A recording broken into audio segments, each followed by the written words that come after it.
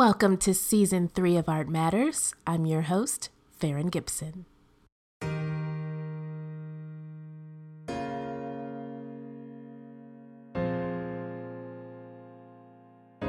This series is produced by Art UK, the online home of the UK's public art collections. Search through stories, past episodes, and publicly held artworks on our site artuk.org. You can also follow us on Twitter, Facebook, and Instagram at artuk.org, spelling out the word dot. Art rebels of their day, the Pre-Raphaelites were a collection of artists, writers, and critics with a shared vision for their realist approach to art. Founded in 1848, their name stems from their rejection of the ideas promoted by the Royal Academy at the time of painting in the classical style of Raphael. They preferred the early Italian Renaissance style of the Quattrocento, which in the timeline of art history was, you guessed it, pre-Raphael. The group weren't only using art as a tool of expression, they had a lot to say, and briefly produced a magazine to convey their ideas. I taught the Pre-Raphaelite journal to students, particularly master students, when I was at the University of Reading. The journal was called The Germ, and it was published in 1850. It was a huge flop, actually. They only managed to sell 4 issues before it folded. That's John Holmes, professor of Victorian literature and culture. His book, The Pre-Raphaelites and Science, explores the relationship the Brotherhood had with scientific principles. I was very struck that the Pre-Raphaelites kept writing in that journal, even though it was only 4 issues long. Every issue, there's a discussion about the relationship between art and science. And so I thought this seems to be something that for them is fundamental to what they're trying to do in their art. The clues to their connection with science are there if you know where to look. For example, the idea of speaking truth to nature was a principle John Ruskin argued was an artist's central purpose. So Ruskin was the leading art critic of the 1840s, I suppose, 40s and 50s. And he became a little bit of a mentor to the Pre-Raphaelites.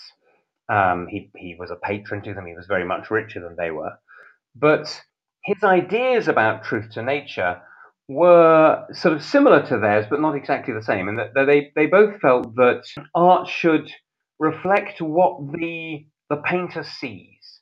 So you shouldn't presume that art should copy or imitate the practices of previous art. Instead, there was a duty on the artist to look at what he or she saw in front of them and paint it with that kind of truth, that accuracy, that precision. It sounds a little bit like the realists. Yes, indeed, it is. But the French realists. Yes, exactly. But with a different methodology, I think, in that what the Pre-Raphaelites do that is so extraordinary is painting every field within the painting, within a given canvas, with the same level of detail. So famously, they went against the notion that there would be a background and a foreground, and that the background would be, as it were, if not sketched in, at least given much less attention to detail than the characters. So you would conventionally foreground the human subjects in the form of painting that they were doing, which was they referred to as history painting. Their own approach instead was that actually everything you see has to be painted with the same degree of minute observation. And I guess the other thing that distinguishes them from the realist is in that word nature, truth to nature, which is partly a kind of romantic idea. You get a sense of nature as being morally uplifting, that sort of tradition you get from Wordsworth and people. But it's also a scientific idea, the idea that there is an external natural world out there, and that the artist can observe it, can record it, and indeed can actually investigate it. A desire to portray things realistically does have a scientific ring to it, but I was curious to know how much of an active role science played in Pre-Raphaelite thinking. Was it a small part of their ethos, or was it central to their work? Frederick George Stevens, who was one of the 7 original members of the Pre-Raphaelite Brotherhood, he didn't ever really become a painter, although he did some painting. He mainly became an art critic. But he articulated very clearly in The Germ that, first of all, the artist's standard of observation had to be match that of a scientist. So if you're painting rocks, you had to understand geology, and you had to observe them with the same precision that a geologist would. Secondly, that science was for Stephen something that was very progressive. So he was very interested in chemistry, because for him, chemistry was a subject that at the beginning of the 19th century was really virtually nowhere. and over the course of the first 50 years had just transformed enormously. You get atomic theory coming in, you get molecular chemistry coming in, a massive new expanse in knowledge.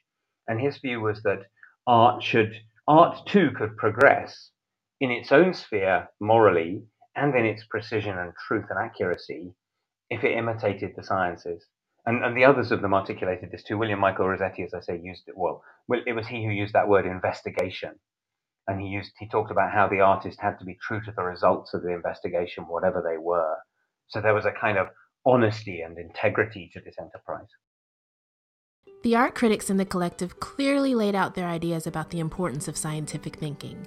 If we have this evidence from the writers of the group, is it possible to re-examine Pre-Raphaelite works through this lens? How might we see things differently?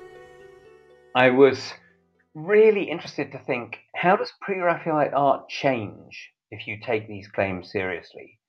So to give you a kind of example, if we think about Ophelia, maybe the most famous Pre-Raphaelite painting, John Everett Millet's Ophelia. Mm-hmm. There are several ways in which you can see this practice in that. So the first is the act of painting outside for kind of somewhere between 3 and 5 months. Millet standing by that riverbank in Ewell, painting every plant with extraordinary detail, recording, as it were, the natural history of that landscape in very, very, very precise terms.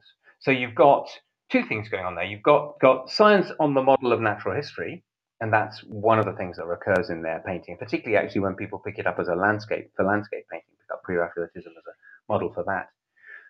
But you've also got actually an act of experiment. And again, this is a word they used. Stevens particularly uses this word experiment. We need to proceed by experiment, he says. And the experiment here is, what can you achieve? What can art achieve through painting directly onto canvas in the open air, in a particular location over a protracted period of time? There'd been open air painting before that, of course, but never with this kind of intensity and this kind of dedication. And so that's the kind of the first element of that painting, Ophelia, which we can see in those terms, scientific terms. Then the next thing is there's a very famous anecdote about this painting, which is that Millet wanted to see exactly how Ophelia's dress would float on water, how the hair would float on water, how indeed actually the body would be positioned supported by water. And so he got the model, Elizabeth Siddal, to pose in a bath. And it was one of those kind of old Victorian freestanding baths. And so he was able to keep the water warm, or at least attempted to, by lighting dozens of candles underneath it. But because he was such a meticulous painter, he painted for, I think it took him about 8 hours. And no matter how many candles you've got, the bath water is going to get cold. And Elizabeth Siddal famously caught a chill. Yes. Her father came round and was rather cross with Millet. Millet paid the doctor's fees and so forth. Now, that's a story that seems just kind of absurd. She must have looked like a prune as well. Yes, absolutely. Well, I think one of the reasons why she's so pale, actually, in that painting, I mean, she was a pale woman anyway, but the cold is partly being recorded actually in that painting, and the numbness. Think about how Ophelia's face looks. So one of the things again that they said they would do. So you've got the experiment, and I think actually we can think of this in a way as Millet trying to recreate almost in what we would call laboratory conditions, if we were talking about it as science, trying to recreate in laboratory conditions the condition of a woman floating in water, about to drown. And actually, I think, although the experiment in a sense went wrong, she got a cold, it actually went more right than he had intended it to, because he was able to paint her in this state of numbness.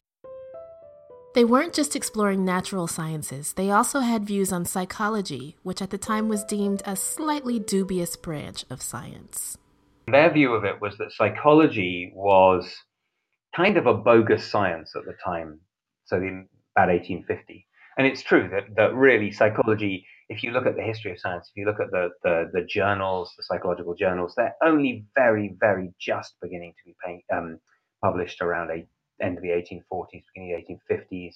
It's only really through the 1850s that you get any serious attempt to theorize psychology. So what you've got before that is you've got people measuring people's heads and judging psychology on the basis of people's faces and things. And the Pre-Raphaelites say this is nonsense. And actually the artist can achieve psychology and understanding of psychology better than these quack scientists. And so what happens with Ophelia, if you look at the drawings that he did for it, particularly his original design for it, I think it's in Plymouth now, it looks really melodramatic. And she's got this sort of terribly melodramatic facial expression. If you look at the real painting, you've got a much more subtle psychological study of despair, of numbness, actually that literal cold as well. So you've got natural history observation, you've got experiments in painting, you've got experimental conditions in creating the situation for the painting, and you've got this kind of probing of psychology. All of those are things that the Pre-Raphaelites understood as imitating the action of science within art. Ophelia offers insight into the mental state of the model, but there are other ways of exploring psychology through the dynamics between figures portrayed in a painting. Looking at Millet's painting Isabella, John gave me a glimpse into the underlying subtle themes of the work. It's based on a story that originates with the Italian medieval writer Boccaccio. So in that sense, it's a pre-Raphaelite story. But they really get it through Keats. And the story is about Keats's poem Isabella and the Pot of Basil. The story is about a young noblewoman, Italian woman called Isabella, who falls in love with Lorenzo, and Lorenzo is her steward, or perhaps kind of certainly a servant within the household, a kind of educated servant, but a servant nonetheless. And her brothers, who are Italian aristocrats, can't abide this. They lure Lorenzo into a forest, and they kill him, and have his head cut off. And Isabella follows and into the forest, finds him, takes the head, puts it in a pot of basil, and from that a basil plant grows, and it's a very sort of macabre and odd image. But the moment in the story that Millet paints is early on. So in the foreground, so it's a dinner table scene, and in the foreground on the right-hand side, you have Isabella, and Lorenzo is sitting next to her, and he's offering her some oranges on a plate. And opposite them are the two brothers. And what is really striking again is if you move through the sequence of designs for this painting, how much more subtle the psychology gets. So it starts off with this kind of aggressive, melodramatic response on the part of the brothers. And the brother in the foreground, his leg is kicking out in the final painting. Now, in the designs, that's very clearly kicking out towards Isabella's greyhound, who's in front of her. The greyhound flinches away. What happens to that in the final painting is that he's actually not directly thinking about Isabella, not aggressing towards her. What he's trying to do is crack a nut in a nutcracker, and the nut won't budge. So he can't crack the nut. And what you're seeing is this kind of act of furious frustration and rage. And in fact, what's happened is that Millet has recognized that actually, in that dinner table scenario, what we've got here is a brother whose anger has been sublimated. He's still feeling that anger, but he's not expressing it directly. It's leading him to be frustrated and enraged with the things around him. The second brother, too, in the design, he's looking, as it were, through a glass of wine that he's holding. He's nibbling his fingers in this very nervous, tense way, and he's looking across at Lorenzo and Isabella.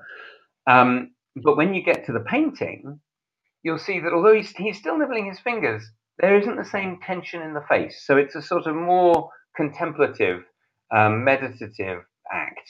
And he's actually looking into the wine glass.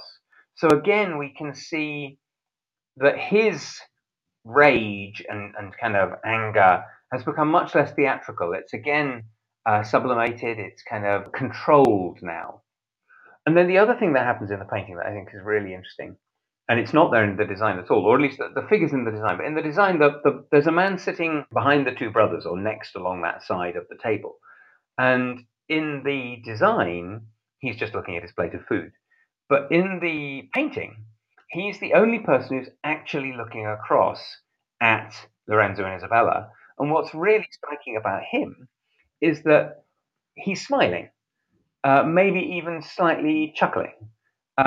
He certainly is looking at them, and it's an indulgent look on his face. He's almost pleased to see this romantic couple, perhaps, or maybe he's pleased with himself because he's noticed that something is going on that nobody else seems to have seen. I think he's really interesting because he's a figure who, within the scene, sees what is going on around him in terms of comedy.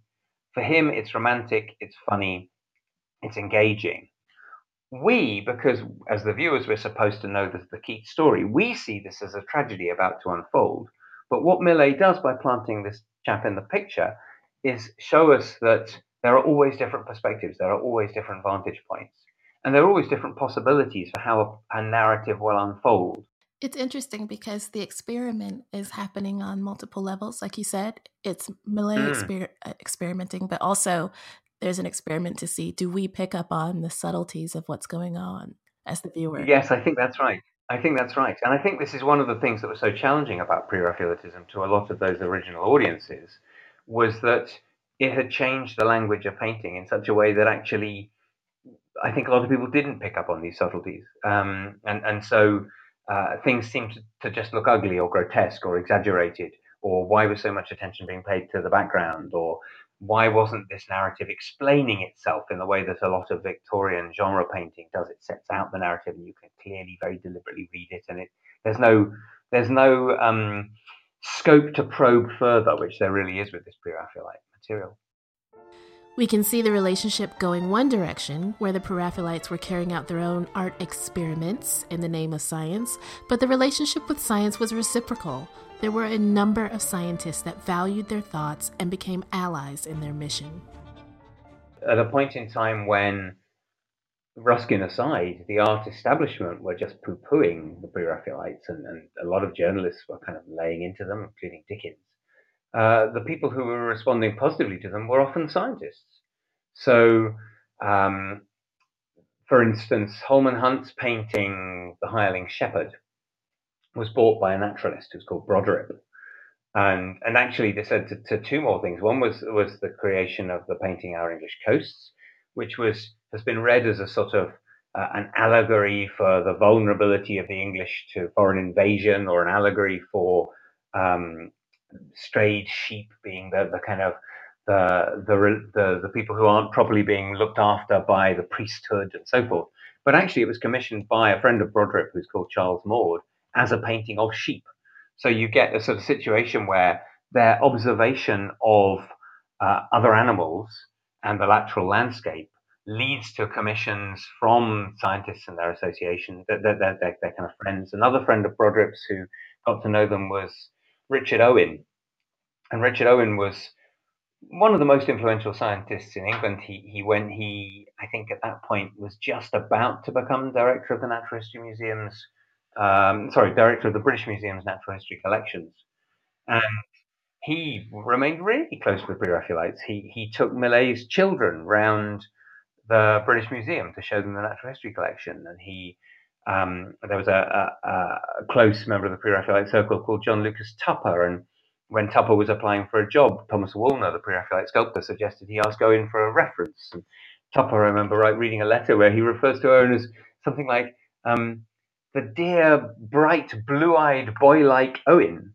Now, if you know about Owen in the context of the history of science, most of his scientific colleagues hated him because he was very, very ambitious for himself. He was always he was the kind of man who wouldn't brook an equal. So if you were prepared to be subordinate, Owen would help you on with your career and such like as a scientist. But if you wanted to challenge any of his ideas or wanted to establish yourself independently, he was an implacable enemy. And so people like T.H. Huxley, Charles Darwin, Gideon Mantell all fell foul of Owen at various stages. So he wasn't a nice man as a scientific colleague, but these artists loved him, and he was clearly very generous and very friendly and kind. And he in the end, his portrait was painted just after the Natural History Museum was opened by William Holman Hunt, Pre-Raphaelite Oh, painter. interesting. Yeah, it's a wonderful portrait, and really, again, so interesting because Hunt portrays Owen, who'd been a friend for maybe 30 years by that point. Hmm. Um, but he's an old man by now. He's in his 70s, and also by that point, Owen's science. Owen had become out of date. So Owen was really a from the school of natural theology. He thought that science revealed God's creation. and Okay. he kind of accustomed himself a little bit to evolution, providing it was under God's direction, but he never could stand Darwinian science. He kind of held out against that when he built the Natural History Museum, which is an amazing building, but the one half of it is decorated in extinct animal forms, one half is decorated in living animal forms, so it's a building that refuses in its narrative the kind of continuities of evolution. And when Okay. Hunt comes to paint him, this is a sort of man, in one sense, at the height of his power. His museum's just opened, but on the other hand, he's at bay within the scientific community, and you can really see that in his face and in his posture. There's a wariness, an edginess to that portrait. It's in the Natural History Museum, by the way. It's in their treasures gallery. It's well worth seeing. It seems to me like Sir Owen wasn't the best ally if you were trying to establish your ideas in the scientific community, but there were others that took their approach to art seriously as well. There was a lot of respect for what they were doing among the scientists. So it wasn't just indulgence. I think it was also actually scientists recognized that these were people who were trying to give art a new and serious program through Mm-hmm. practices that the scientists could recognize were scientific in a way. The place where that's most vividly realized is in the Oxford University Natural History Museum. So this is a museum that was built in the 1850s. It was actually the kind of pioneering scientist on it was Henry Ackland, who was one of Owen's old pupils. He went on to be professor of medicine at Oxford. He was, I think, reader in medicine when it started, professor by the time it opened. And Ackland had been a university friend of Ruskin's, so he was sort of aware of Ruskin's ideas, and he got to know one or two of the Pre-Raphaelites. And when the contract was won to build the museum, and when because Ackland had to campaign for a long time to get it built, and Ackland was quite determined both that he would directly involve the Pre-Raphaelites. So Rossetti, Dante Gabriel Rossetti, was a consultant on the project. Elizabeth Siddal was. Ford Madox Brown advised in some ways, but also a lot of Pre-Raphaelite sculptors were directly involved. Thomas Woolner, John Lucas Tupper, who I mentioned, Alexander Monroe. So he got them directly involved. And also, he said that the natural history decoration at the museum was going to be based on the principles of Pre-Raphaelitism. So that principle of kind of extremely scrupulous observation, attention to detail, and yet also in some way, through paying attention to detail, you can kind of honor the thing that you're painting. You can kind of celebrate it, or carving in the case of the museum. So when the museum carvings were done, they brought in plants from the Botanic Gardens in Oxford, and this firm of sculptors, an Irish firm called the firm of O'Shea, James and John O'Shea, they were brothers, and their nephew Edward Whelan, did these magnificent carvings based on these botanical specimens, which have got so much life to them. And this is exactly what Ackland imagined being kind of pre-Raphaelite sculpture.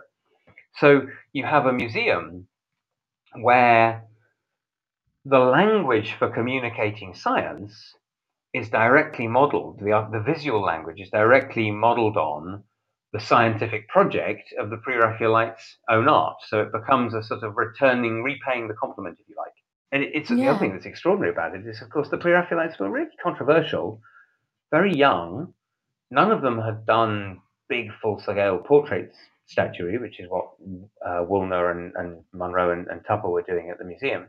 And yet, this establishment of universities, Oxford University, is prepared to take a punt on these, in some ways untried, very controversial young British artists.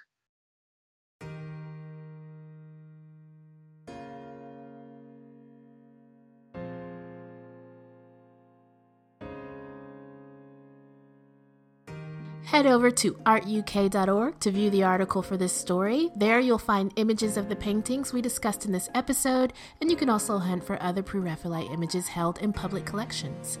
See if you can find other interesting connections with science, and give us a tweet with your thoughts. If you want to read even more on the subject, pick up John's fantastic book, The Pre-Raphaelites and Science, which goes into even greater detail on this topic. As always, thanks for listening, thanks for coming back for Season 3, and please join us again next time.